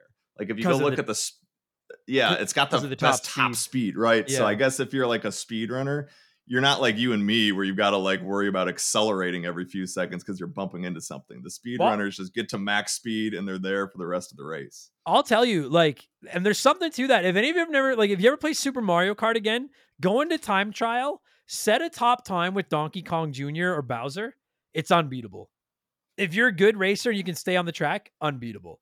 And that car is the Bowser Donkey Kong Jr. of this game, because every time you crash, it takes an hour to fucking get going. But once that thing's moving, it's just, in a game that's already fast, that car is greased fucking lightning. It's insane. But again, I'm just not good enough. And then I like the green car because I like the alien guy that drives it, but I'm not very good with the green car. He just looks cool. But I like blue. And the acceleration, given, like you were saying, the speed of the game, I mean, that is a huge, huge part of the strategy, right? If you get bumped or if you hit a wall and you slow down, I mean, the cars are going to pass you super fast. So it is really high risk, high reward to pick the cars that have the better top speed, but the slower acceleration. And dude, if you turn this thing up, because you have 3 difficulty settings, if you turn it up to the highest difficulty, this game doesn't fuck around. Like this game will feed you your lunch. I feel like the easy difficulty is easy, and then medium is fine, but you get it ratcheted up and it will fucking wreck you. And I just reading right now, there was a 4th difficulty level. I never unlocked that. Yeah, I did not know that. If you beat expert, it unlocks a master difficulty level. I can never beat the 3rd cup on expert. Never. Oh, it is. You understated, I think, how difficult the expert difficulty setting is. I mean, if you sneeze while you are racing one of those 5 laps, you're going to get passed, not just by the other 3 main cars, but like the jobber cars will pass you too. And those fucking jobber cars, you hit one of them, dude, if you hit one of them at the wrong time, forget the ones that explode. They can go to hell. But even the ones that don't explode, if you hit one of them at the wrong angle at the wrong time, you start pinballing all over the place, and like half your health bar is gone and everyone has passed you. Like your entire race is fucked if you touch one of them at the wrong time. And they exist solely to hip check you into the boards. Yes. That is like their one purpose for being on the racetrack. And they're like, especially on the expert difficulty, they're like freaking magnets to your car. I mean, they come after you with a passion. It like, I was thinking about this today when I was playing it. Like, part of me thinks the game would be more fun if they weren't there, because I just think that frankly, I think they take away from the game that you have these 4 awesome looking badass cars with cool drivers, and then these like punch buggies that are just in the way that just fuck everything around. Part of me wishes they were just gone, but dude, and then I got thinking about it. I was like, if they were gone, those tracks would be very empty. Like, I don't know if just the 4 main racers would work. It might be kind of boring and kind of lame almost. I agree with you. I think the main challenge to F-Zero is how crowded the track is, right? Yeah. It's when you get into those like narrow sections of the track and there's another car around you, that's when the real challenge comes in. If you've ever done just like the practice mode where it's just like you and up to one other car, it is kind of a little boring because there's not enough going on with the track just by itself to keep it entertaining. But you know, the jobber cars, and I say jobber like the, you know, wrestling jobbers. Maybe that's not the right. Maybe we should call them like the Goombas of the game. And for those who don't remember, right, like on the first lap, they're all behind you at the starting line. So the top 4 cars whiz away, and you really don't see the sort of generic cars. But then you start lapping them on the second lap. So you have to start weaving in and out of them. And then, as you pointed out, by the third lap, some of them are on like low power and are flashing, where if they get touched one time, they explode. And that really fucks your race if they explode on you. Nothing makes me more anxious than if it's like, say I'm in the final lap, so I need to finish 3rd or better to go on. And I'm like in 3rd, and I have that stupid check arrow at the bottom of my screen telling me that the guy in 4th is right on my ass, and I'm on like a straightaway or something, or like a wavy turn, and I need to get around one of those exploding cars. Because I'm like, those things in my mind, I was like, I know no matter which way I try to hug this fucking corner, like I almost fake them out. Like I'll go wide and then use the triggers to pull myself back into the inside and go around them, because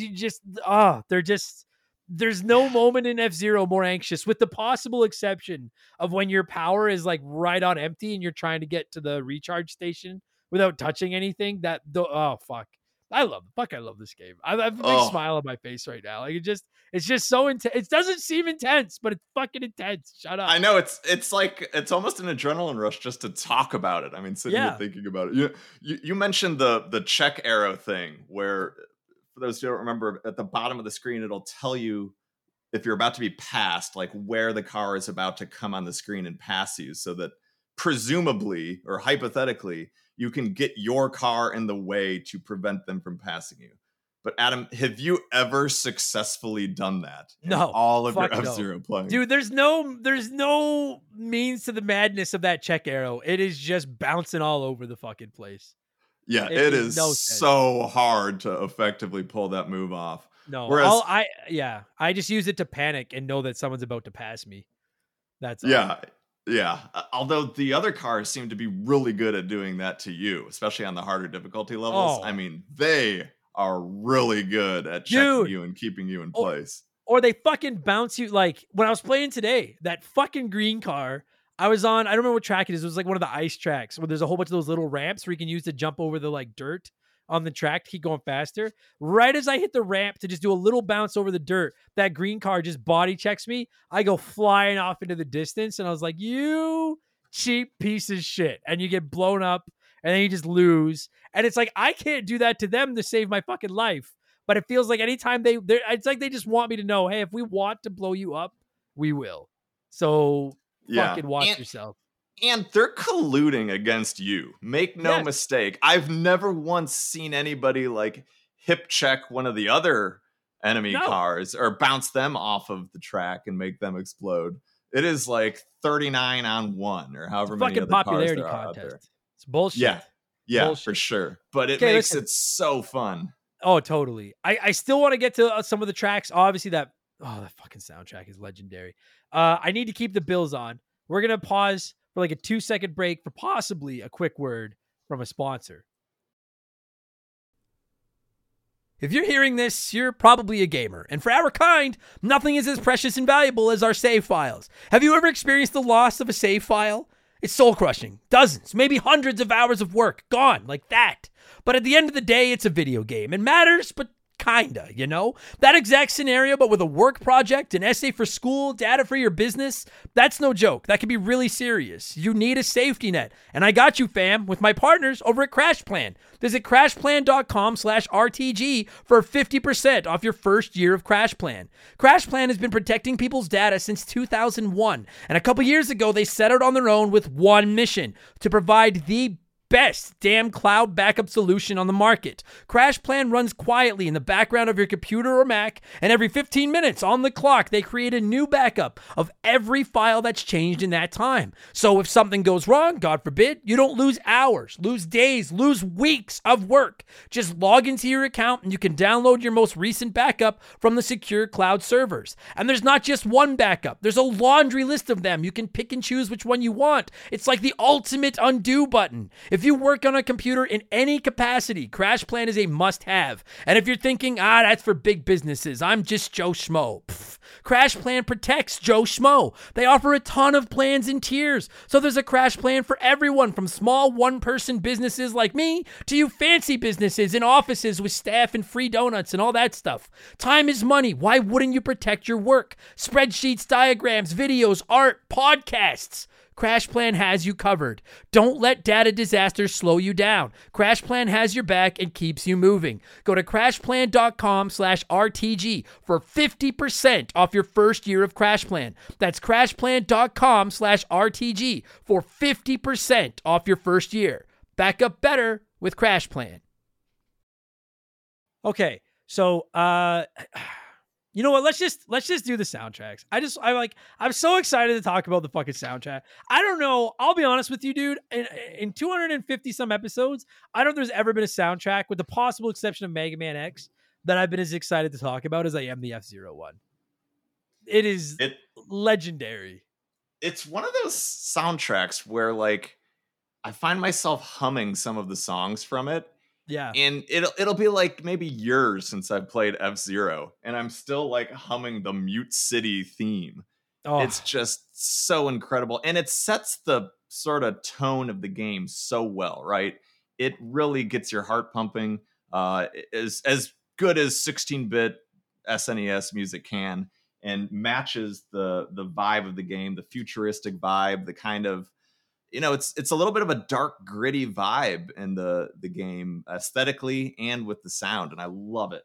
Me too. It's so good. Like, some of my favorite gaming soundtracks ever are on the Super Nintendo. You got Earthbound, you got Battletoads and Battle Maniacs, Mega Man X. Obviously, I fucking love that soundtrack. Super Castlevania 4 actually has a really good soundtrack. But there's a reason I go back to the F-Zero music so much. These tunes, and it's not just like the one everybody knows, but like there's 4 or 5 of them that are just absolute bangers. And then Mario Kart 8, they added those 2 F-Zero tracks, and when you play them and you hear like the modern version of those old F-Zero songs, and it's like, oh my god, like if I was in a band that did covers of gaming music, we would do the entire F-Zero soundtrack. It is just incredible. It fires you up so much. Most of the time when I play these old games that I've played 100 times, I usually don't even have the sound on. I'll listen to a podcast or put a YouTube video on or something. I had my headphones on. I had it turned up while I was playing this today. Fucking magical, dude. It's so good. Oh my God. I hope that when people hear the song start up at the beginning of this podcast, it's kind of like the glass shattering before Stone Cold Steve Austin walks out. It just grabs you and your heart starts pumping, and you're in for a treat, because it is. And it just fits the intensity of the game, like, so perfectly. Like when you get down to like a final lap and you're almost out of energy, you're just trying to hold on to a top 3 place, and you have this fucking awesome, crazy, intense. Sometimes it's like super high tempo, intense rock music, and then like you said, sometimes it's almost like dark, sinister. Like, if you fuck this up, it's over music. It's like superhero music. It feels like something out of a Marvel movie. Some of this music, it's fucking oh my God. And they match that intensity with the sound effects too. I mean, when you are like in 6th place and only the top 5 make it into the final lap, it gives you this siren, like the world is about to come to an end. It is so intense, and you're thinking, holy shit, what is going wrong? I need to freaking catch up to 5th place right now. I love that part of it.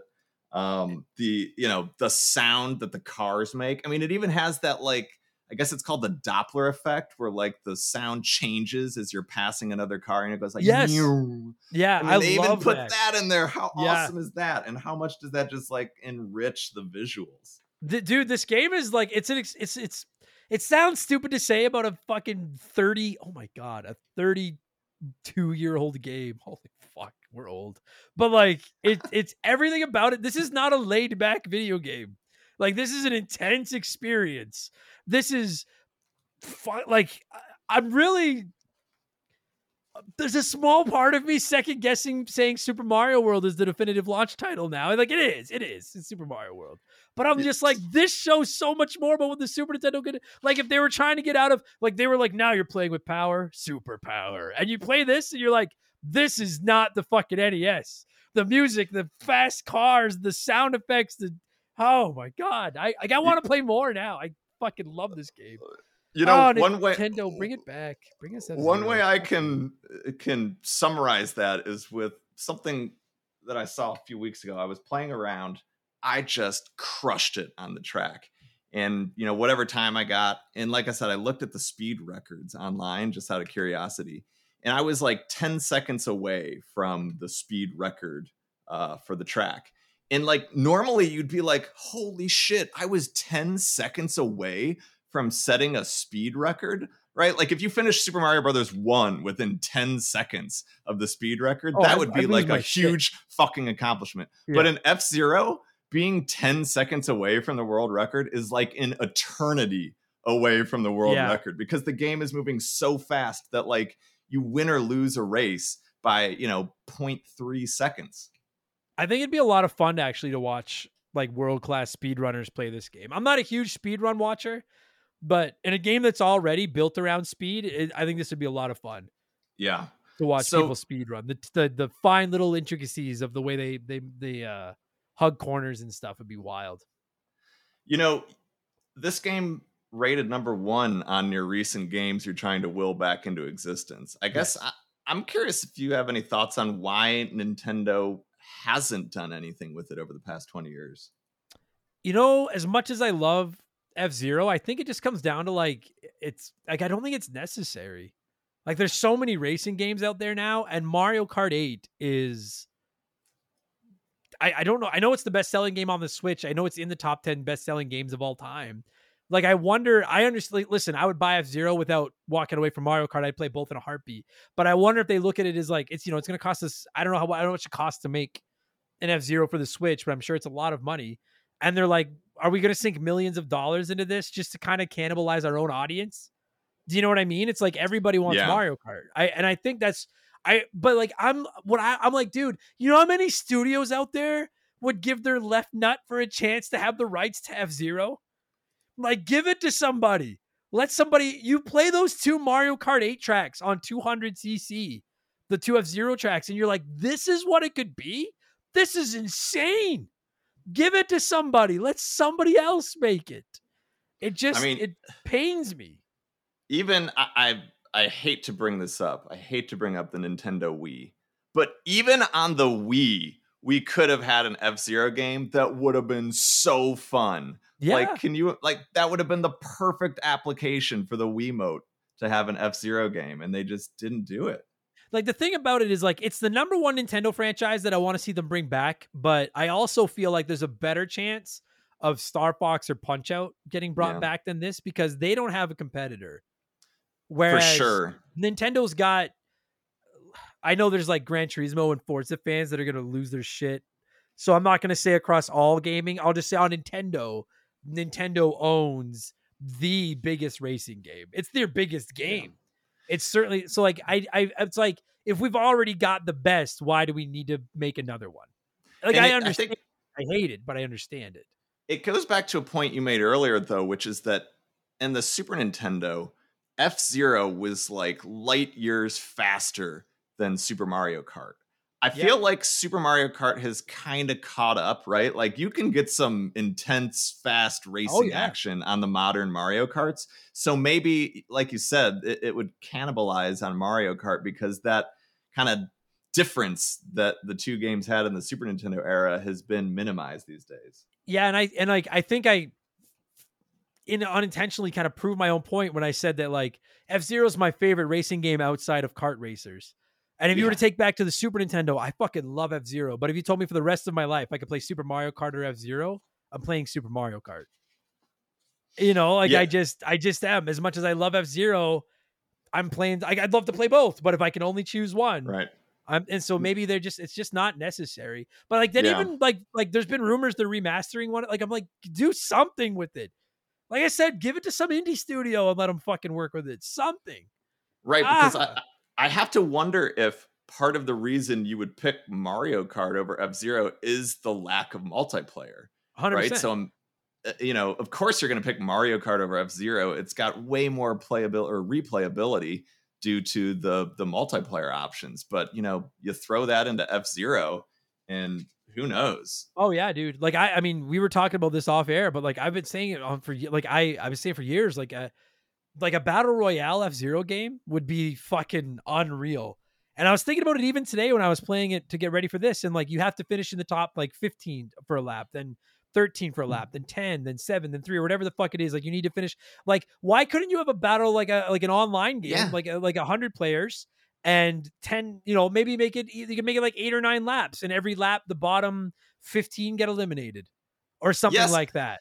I mean, like, to your point, that's how the original F-Zero was set up. It was just against computer players. You had to finish in the top X number of people each lap. That's exactly what Tetris 99 or F-Zero 99 could be, right?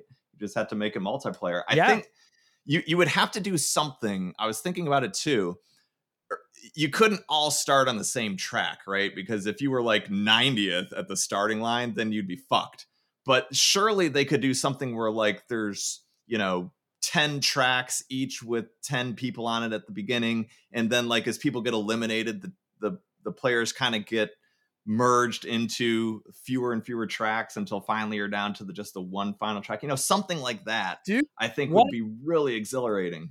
What if you had 10 tracks with 10 racers each on it, but then at the end of your first lap, all 10 tracks merge onto like, you know, 5 tracks. And then like it's a seamless transition. The finish line is just a checkpoint that merges onto a smaller track, which merges onto a smaller track. And then if you don't get across the finish line before enough people do, then like a gate comes down or something and you blow up, and that's it. Fuck me. Doesn't that sound awesome? It does sound awesome. The only thing about it that worries me is I worry that it would become a free-to-play thing with fucking, you know what I mean? Like one of those, but even at that point, I'd take it. I don't care. I just want some more F-Zero. I don't even care how. I don't even care. It doesn't, I just want something.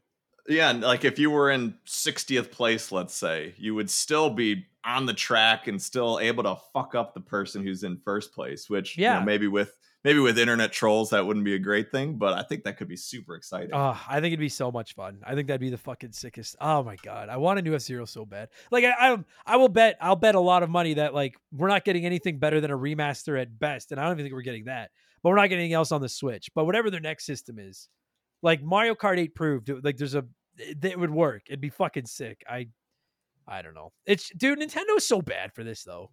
Like Nintendo, I guess it's like they're cursed that they have like all these IPs that people love, and it's like you can't develop all of them. I get it, but like there's Star Fox fans, there's Punch Out fans, there's F-Zero fans, and we're just it's that meme where Nintendo's like holding Mario and Zelda up in the pool, and then fucking Samus is like kind of drowning off to the side, and then the rest of us are just sitting at the bottom. Like it's over. We're fucked. I don't know. I don't get it, but and then like. You know, like, so like one other thing I wanted to talk about before we wrap this up was you sent me in the email this morning the manual to this game, and I was flipping through it, and I remember it from when I was a kid and like reading at my friend Corey's house. Dude, they don't do any work on developing the characters in the game, but they wrote like a fucking fictional universe for the manual of this game. It's insane. Yeah, it's kind of like another transition from the 8-bit era to the 16-bit era though, right? Where like back in the Nintendo days, you did have to like read the manual to get the story, but by the end of the Super Nintendo, they're like, oh yeah, we could just put, you know, an intro scene in the game. But I guess they hadn't quite figured that out yet at the F-Zero era. Yeah. You like know, the green guy's a fucking assassin or something. Yes. It's insane. I'm like, what? It's a Nintendo racing game and there's a hitman in it. Okay, sure. Why the fuck not? You know, the one thing I'll say though is to me, the manual and the comic book, if you guys don't remember, there's like an actual comic book in the instruction manual that sets up the game. I found it to be kind of like disconnected from that like moody element to the game, right? Like when you're playing the actual game, it's this dark, futuristic, like almost kind of more mature type of game. But then you flip through the instruction manual and it's almost like somebody in the marketing department at Nintendo said, we need to make this more accessible to kids. So let's put a comic book in there. Yeah. Yeah, I don't know. It's weird because like I don't, again, I haven't played a lot of the future ones. Have you played any of them other than the Super Nintendo with any regularity? I really didn't play a ton of the future ones. Which maybe proves Nintendo's point, right? You and I are sitting here both talking about how awesome F-Zero is and how we're dying for it. But like, I didn't play any of the future ones. You didn't cover it till episode 254 of Remember the Game, right? I feel like I'm a hypocrite. maybe Nintendo is like, yeah, we know what we're doing. Yeah, they're like, fucking, this guy doesn't even care. This guy's supposed to be our biggest fan. He doesn't fucking care. I don't know.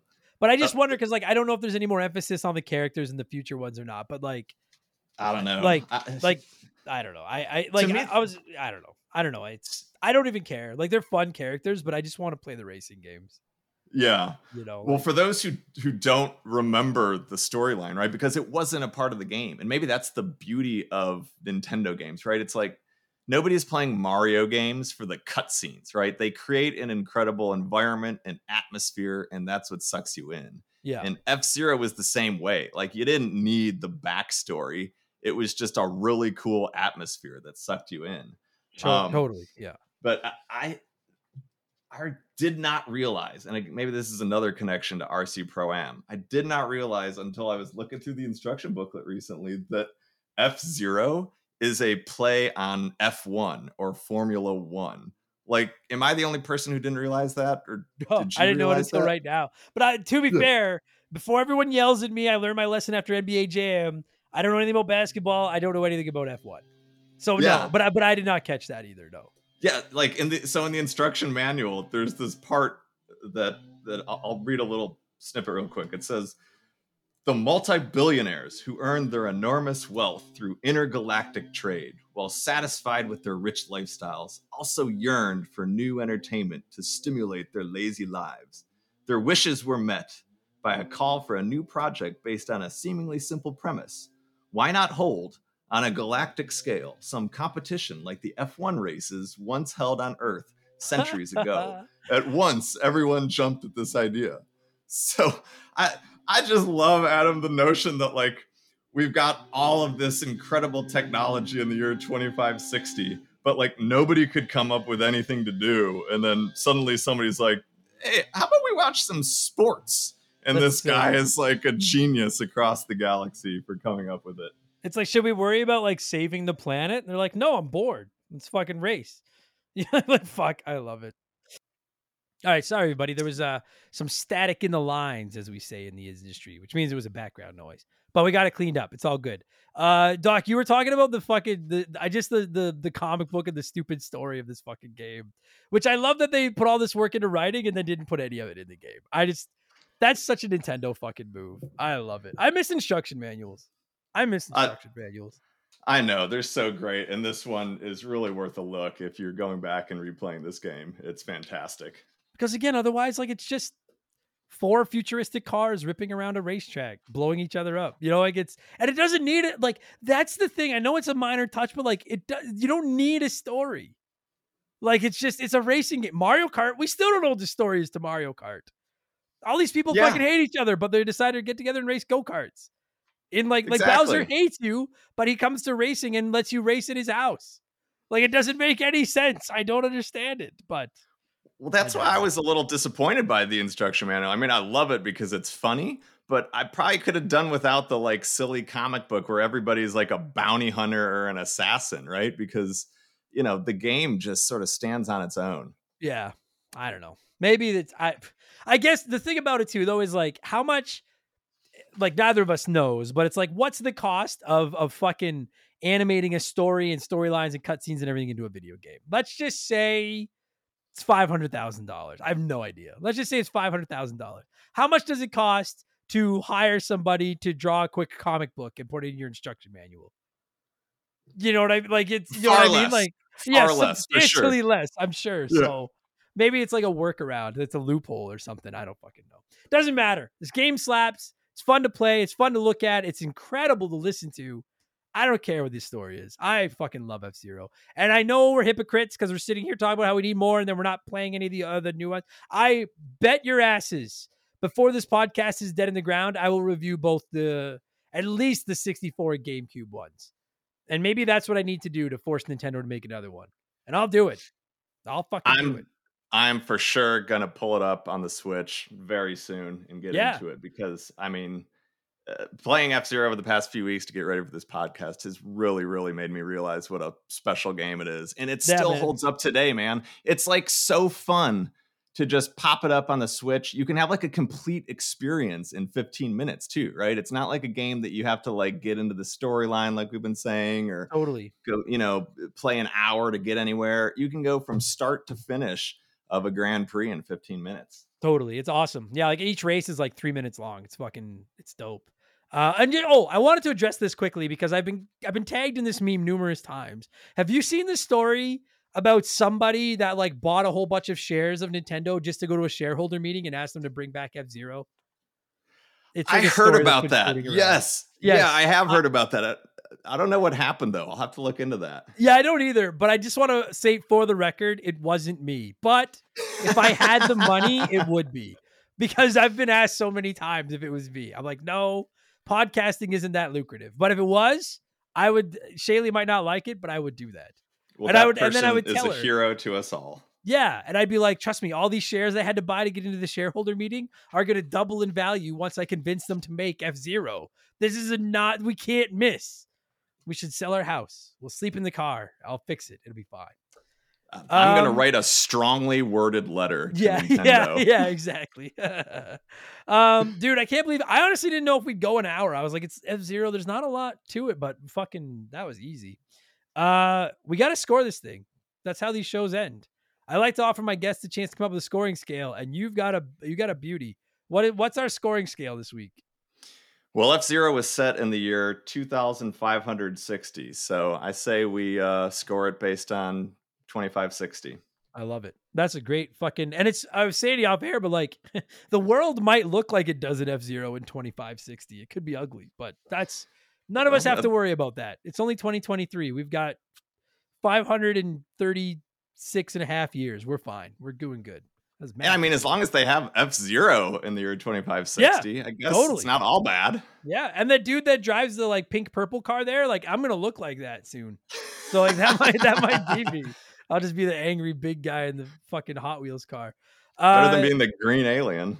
Yeah, the Hitman. Yeah, he's fucking. I want that dude to get he should be in Smash. The fucking Hitman from Smash. Like everyone would be so mad. Oh, that would be great. Fudge. Fuck you. Anyways. Doc, out of 2,560, what score are you going to slap on our beloved F-Zero? I'm going to give it 2,317, which puts it, right around at a 9 out of 10. We can't give it the 10 out of 10. I think it loses a few points for some of the things we've talked about, but it is every bit of a classic that deserves to be very near the top of the Remember the Game scales. Yeah, I'll get on board with that. Like I say, the only knock, and it is a knock, is that there's just, even like sitting down to play it now, it's like if I had gotten it as a kid, I would have played it over and over again just because I didn't have anything else to play. But yeah, there's just not a lot there. I mean, even like in Mario Kart, where you get like points for finishing first and fewer points for finishing second, and then they like tabulate all those points at the end of the circuit. Like they don't do that in F-Zero, right? You just have to finish in the top 3.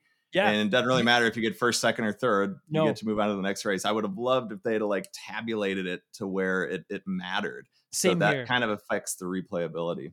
Yeah. Like if you get like all you have to do is survive 5 races and you win. And like I agree with that. Yeah, I'll give it I'll give it like 2269. Nice. Because yeah, it is a good, like, the only fault in it is that there's not enough. And like, let's all call a spade a spade. If you're playing a game and your only qualm with it is that there's not enough of it, that's a good problem to have.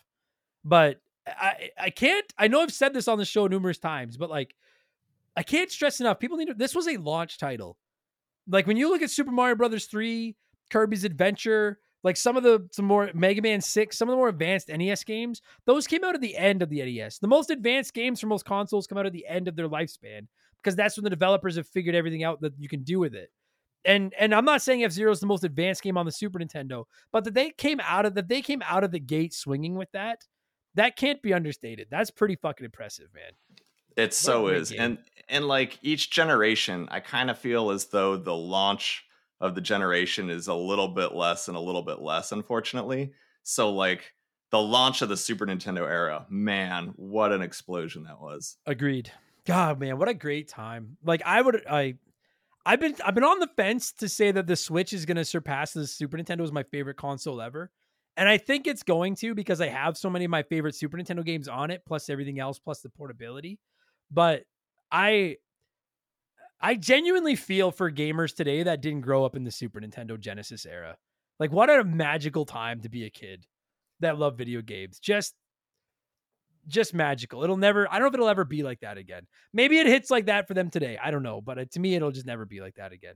Maybe that's just the old man in me. I don't know. I agree. I totally agree. Buddy, listen, man, it was great to meet you. And thank you so much for your generosity and helping out the children up here with your donation to my stream last year. And maybe above everything else, thank you for your patience, because I know this took a long fucking time. Great call on the game. And this was a really fun episode. Thank you for doing this. I had a blast, Adam. Thank you so much.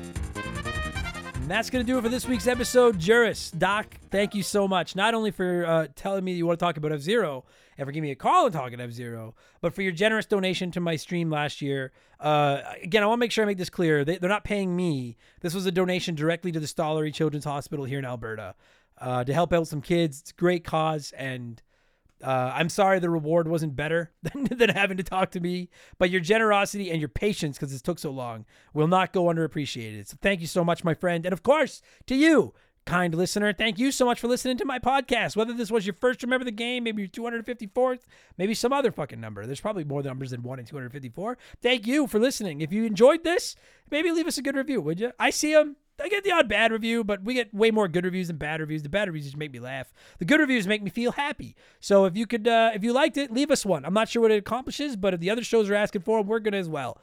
And it would make me feel good. And if you want more of these, my friends, baby, patreon.com/remember the game, $2 a month is all it takes to get started. And there are fucking hundreds of ad-free podcasts waiting for you over there with new ones every week, up to 4 additional shows in a week. It's fucking crazy. Patreon.com/remember the game. I'm also on Twitch if you want to come by and hang out. I really have a schedule. It's just whenever I feel like getting on there. Twitch.tv/remember the game. It'd be great to see you. Come by and say hi. That would be it'd be awesomely outrageous. And I have a P.O. Box. You can find that address at rememberthegamepodcast.com. If you want to just send me a postcard or a letter, let me know where you're listening. I'm very slow at replying, but I promise I will write back, assuming you give me your address. And we'll be friends. It's very cool. All right?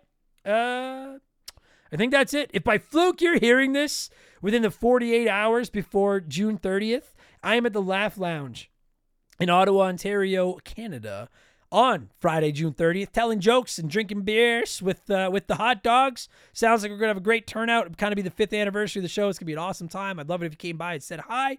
And I got nothing else cool to tell you. I'm going to thank some Patreons and get the fuck out of here. We'll be back next week. We'll be back tomorrow for all our Patreons with my friend Peppa Pig spoiler cast. Game Patch on Friday, all the biggest news in gaming. But we'll be back next week, a week from right now, with Remember the Game 255, which will be one of our revisited episodes, and we're taking another peek at a little game called Super Mario Brothers 3. Should be a fucking banger. Thanks for listening, everybody. Talk to you on the next one. Cheers, so long, goodbye. Remember the Game is brought to you by our Patreons. I could not puke up all the content I churn out every week without all of your support. The following people are at the senior executive vice president level or higher at patreon.com/rememberthegame, and as such, I am contractually obligated to thank them. So a huge thank you to Makes Mellow Magic Money, Joe Buck, Sharonic, Andre, The Keegs, James Clark, Dave McGee, Dan of DNA Gaming, Slick Rick, Doug Doran, Chris Fleury, Andrew Wright, Jordan, Fraser Burns, Angry Ticks, Dave Thompson, No One Cares, Scott Brooks, Aaron Lawson, Nathan Tremblay, A-Town Morgan, Zane Donovan, Ryan Kinchin, Mike Maloney, G9PSX, Mercury 869, Wolfgang Darren, Andy Hudson, Doogie, Wolf Magic 21, Johnny from Virginia, Joel LeBlanc, Squints, Titan 420, Zonko 504, Jeff Bergeron, Captain N, Daniel, Tunable Power, John Woodruff, Randy Barrage, Just a Fish, Poop Q, Super Dad Bros Podcast, and Zalo, Holmes, Zach Shepard, Ballsack, Teabagger, Chris Dickin, Frosty Feet 492, Triple, Chugger 22, Elijah Burns, Stephen Parnell, Jean-Ray Pram, Raysen Wantonga, DBXJ, Jameer Williams, Steve Dalk, Mizuru, Juris, Dr. Mario, Jacob Adams, Phil Lencher, Joe the Sandman, Ruben Elizald, Eric James, Nick Amos, Jake Carter, Thomas Childs, Biddy, Laces Out Dan, Beaver Boy, C-Spin, Thomas Smith, Nicola, Leroy Westrich, Evolva, Sean Ramos, Stud Still, Smash, Gabe, Dan Fusselman, Fuzzy99, Decoy Man, a dude named Adam, Wyatt the Surgeon, who's not a surgeon, Roe, Blaine the Hoagie Man, Scary Terry, Storm Beagle, Antonio Echeverria, Hagel Waffle, High Plains Drifter, Esteban Navarro, K-Atch, Jimothy, Joe Stone, Chris Williams, Oroku Saki's Gardener, Nicole Aldena, Cody Richardson, General Fury, Them Boys on the Roof, Max Lagroom, current Remember the Game Hall of Famer Mark McHugh, James Juan Francesco, John of the Adult Children Podcast, Matt Hamilton, Franklin Badge, Drugs Ben MK, Sam Carpenter, Donnie the Dude Walter, Nerdy Hybrid, The Fletchman, Colin Bollinger, Sleeper Hit, Squeak Nuts, Isaias, Timmy the Exuberant Turtle, Brian Neese, Christian Gabriel, Maverick Marty, Musty Beetle, Graham Kennedy, On My Foot, John M. Watkins, Timothy Sabrinsky, Beef Dingleberry, Michael Barjudina, Hitchy Poo, Arctic Fission, Bulma Simp, Trevor McKee, Burt Macklin, Quiet Place Queen, Chem Nelly 23, Christopher Britt, Zamatos, Big the Cat, Chris Lovin, Oh My God, It Froze, Bobby Litton, Brandon DeZeba, Kia Pup, Knife Goes In, Guts Come Out, AB Kellen Works For Me, Heeman Demon, Dakota Guy, Alexander Camps, Neil Cooper, Tom Houlihan, I almost lost it there, but I'm back on track, Ted Explosion, Ryan Perry, Alex R, It's the Bigfoot, Lucas Valadez, Itchy Nutsuru, Mr. Papa Giorgio, Solomon Soto, Darth Skywalter, there's a voice crack, Postman, West Jen, Nick Creature, Adam Martinet, NAFE, The Big Deal, Dr. Nightmare 23, Kevin Monroe, Can't Destroy Her, Shorzy, Because 19, Digital Dave, Lord Longrod, Von Hugendong II, Brian Weber, Frosty Bear, Max Sandin, Sour Goat Face, Alex Ramos, Faded Sufferance, Benjamin Atkins, Robbie DLC, Mellow Yellow 8787, B Money, Hired Goons, Brandon Helm, Heckle, The Fiend, Ryan Colton, It's OG, Tyler Bauer, Fallen Snow Kiku, Dill Pickle Rick, E-Man Trucker, Mark Sneed, The One Kid Josh, That One Kid Josh, now it's falling apart, Raging Irish, Atrial, Wormwood, Shoeboxers, Wildcard, swallow my own saliva here. Adam Blank still has a review. Mario Galaxy, Jay Callahan, Robbie Air, Guy Who Does Things, Sabin, Brian Richmond, Devilish Saint, Blobby Rogers, Super Nintendo Chalmers, Glue Scappin, Bula, Matt Zeus, Buy Me Bone Storm, Plow Carrying Cesar, Filling My Mouth with Farts, Liquor Like Luigi, Robinson Dick Whittles, Cody Thompson, Preston Dillon, Tourette, Elephant Calves, Scissor Fist, I Thought I Told You to Trim Those Sideburns, IC Wiener, Big Daddy Randall, Ryan Whitcomb, and Sarah Flynn. Swish. Well, not a swish. It bounced off the rim a couple of times and missed. But I tried. Thank you all so much for the support. Appreciate you. Love yous. Talk to you next time. Peace. Goodbye. Purple Monkey Dishwasher. Cheers. So long. Whatever the fuck the sign off is. See ya.